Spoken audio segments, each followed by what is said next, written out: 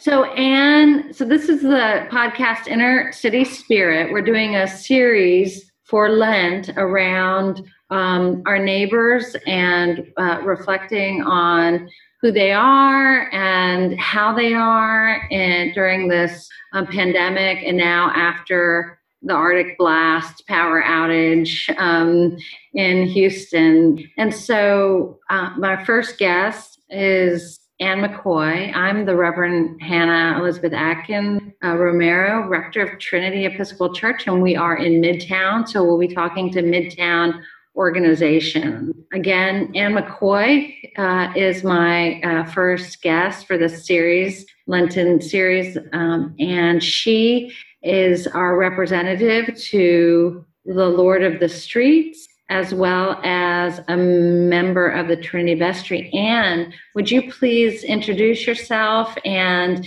tell us a little bit about yourself? And just thank you so much for being willing to do this. Well, thanks for having me, Hannah. I am a native Houstonian, and I have been a member of Trinity since 2006 and have been involved in various ministries, including Jazz Fest. I'm serving as the captain of the Lots Cook team, although we haven't been cooking very much lately thanks to the pandemic. And I am the representative for Trinity on the Lots Bishops Committee. And so the Bishops Committee meets monthly, the second Tuesday of the month. And the Bishops Committee is comprised of members of other supporting congregations, other congregations within the diocese that support Lots. And I serve as the clerk on the Bishops Committee, so I'm responsible for keeping the notes. That helps me to stay informed of what's going on. Bless you for that. So, Anne, you're a native Houstonian. Where did you go to school? Oh, yeah. And what's some of your interest or professional background? So, I am a native Houstonian. I grew up going to church at Trinity East United Methodist Church, which is probably maybe 5 miles east of Trinity. Mm-hmm. And so I'm very familiar with the area. I'm a psychologist by training. I do research for a living, though, and I'm working on helping people to get past their anxiety around math so that they can embrace the opportunities that this wave of data that we will continue to live with represents in terms of really understanding what are the stories in the data. And just kind of turn down your anxiety around math and you can flesh these stories out. So that's kind of my new, I guess, vocation or avocation. I taught statistics at U of H downtown for about 10 years. And so Wonderful. Well, we'll talk about that with me later, a little bit later. So I want to start asking a couple of little sort of whimsical questions. As a native Houstonian, do you have a favorite Houston artist? Yeah, one of my favorite artists is Kermit Oliver, which is why I really like attending church in the Morrow Chapel. I really miss that space in terms of being able to go there weekly and see that magnificent painting. And I found that he has a lot of other works on display at a local funeral home, believe it or not. Mm-hmm. The Mabry Memorial Funeral Home on Alameda. They have about 4 or 5 Kermit Oliver. I'm not quite sure of the connection there. Well, that's cool. I didn't know about that. Thanks for that. Kermit Oliver is a wonderful artist, and Our Resurrection is a masterpiece. It is.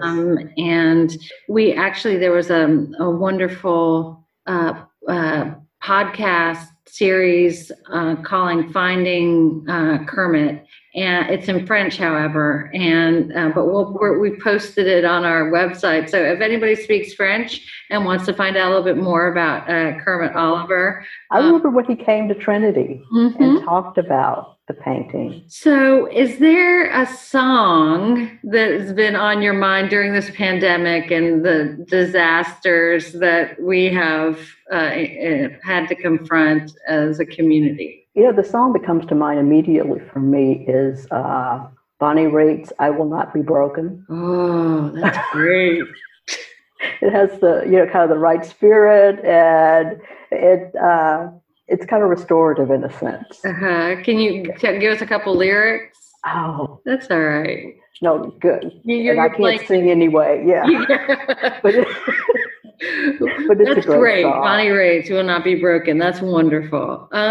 So let's get into the conversation about our neighbors. So Trinity is on a whole city block between Main and Fannin and Holman and Francis Street. And Lord of the Streets is across Fannin. And Trinity helped found Lord of the Streets. We've been in partnership with Lord of the Streets since its founding. I think we helped buy that building. And I mean, I wasn't here then, so I'm taking credit for something that was already done, just pointing out something that was already done.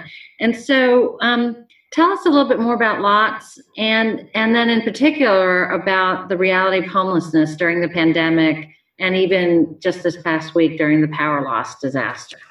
So Lots is a church, and they provide social services as well.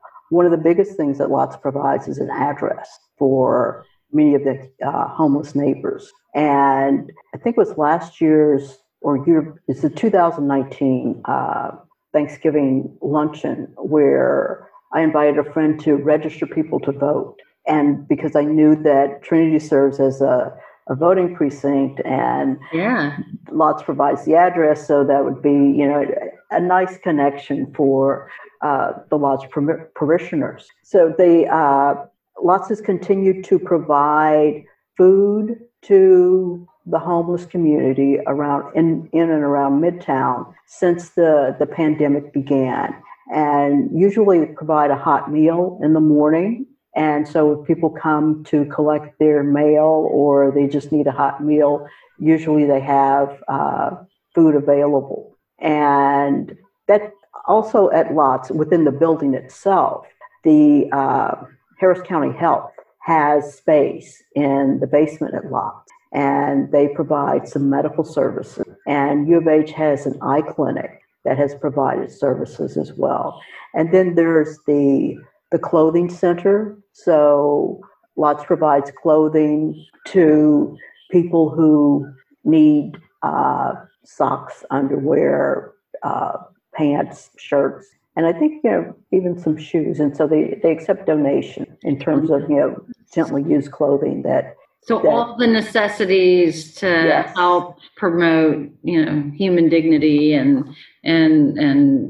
respond to the fundamental needs. Right. Yeah. And most recently, I guess within the past month or so, Lots has installed a porta potty on their parking lot. And so that's available and open to members of the homeless community, because in order to go, although Lots has the restrooms inside, those restrooms are reserved for the use of people who have appointments with the Harris Health Clinic. Mm-hmm. And recently, Lots has had the opportunity to have someone who owns a portable 2-person shower who'll come once a week. And that way, the homeless in the Midtown area can come in, take a shower in a heated environment and get clean and get a change of clothes and go on with their day. That's wonderful. That's wonderful. Yeah. So that's something very new that's come about. And Lots has taken this time with the pandemic to make repairs to the building. And one of their long-term plans is to remodel the inside so that it provides a kind of a welcoming space for people to get in off the streets, when it's hot or raining, but an area where they would have access to computers and so they could, handle some of their business. Yeah. And how do was the building did it come through okay? And are the folks back after last week's freeze, or do you have any news? So January is apparently a fairly low month in terms of people using Lots services because they sometimes reunite with their family members, and I guess through the month of January, they haven't, in many cases, worn out their welcome, so to speak. And so they don't seek those services as much. But it's my understanding that while Lots has put in a new generator, there were some problems with the generator with the cold snap. Okay. And so kind of working that out. So they were closed for it, but they did open up last Friday for about 3.5 hours to provide food and address whatever needs people had when they came by. Yeah, so Trinity lost power for 2.5 days or 3 days, but then was able to do our SAC dinner on Thursday and Friday. Okay. Yeah, and then back to normal this week. But well, and some of those changes you were talking about are because of the pandemic, the showers and the out and the porta potty and all of that, right? Yeah. So what do you see? So I'm going to combine a couple of questions here and just answer what comes from your heart or mind. Is there a story of transformation that you've seen at Lots in some way or another, either parishioner or leader or volunteer or community connection? And then what do you think is a priority for Lots in the near future? Well, I know that, so if we talk about kind of their priorities or needs right now, they'd love to receive more donations of snack type items that can be distributed to people when they come by. So things that are kind of already prepackaged, like maybe individual sausages or little cans of Vienna sausage or granola bars, cookies, nuts, things like that. So things that are easy to kind of carry or transport. And in terms of transformation, I think one of the things that I'm struck by is that Lots develops relationships, the staff at Lots develop relationships with the homeless. And so in developing these relationships, people look for them and they get feedback from their parishioners, saying, I'm glad you're here. I'm glad that, you saw me or you came and asked me about, something. And to be seen, I think, is very important for homeless people. To have someone make eye contact or say, what's your name? To treat people like they're human. Right. Today we are onboarding our new office manager. We were walking the property and this man, called out, I guess pastor. And I went over to see what he wanted to talk to me about. And I knew him. His name is Dre. And he's like, Booker knows me. I'm like, I know you too. And then he was telling me about that he had a cat and that we have 2 stray cats under the bearing house. He's like, they're starving and I've been feeding them. And I was like, oh, I just saw one run. And I said, we just saw one. And he's like, yeah, that's Bernard.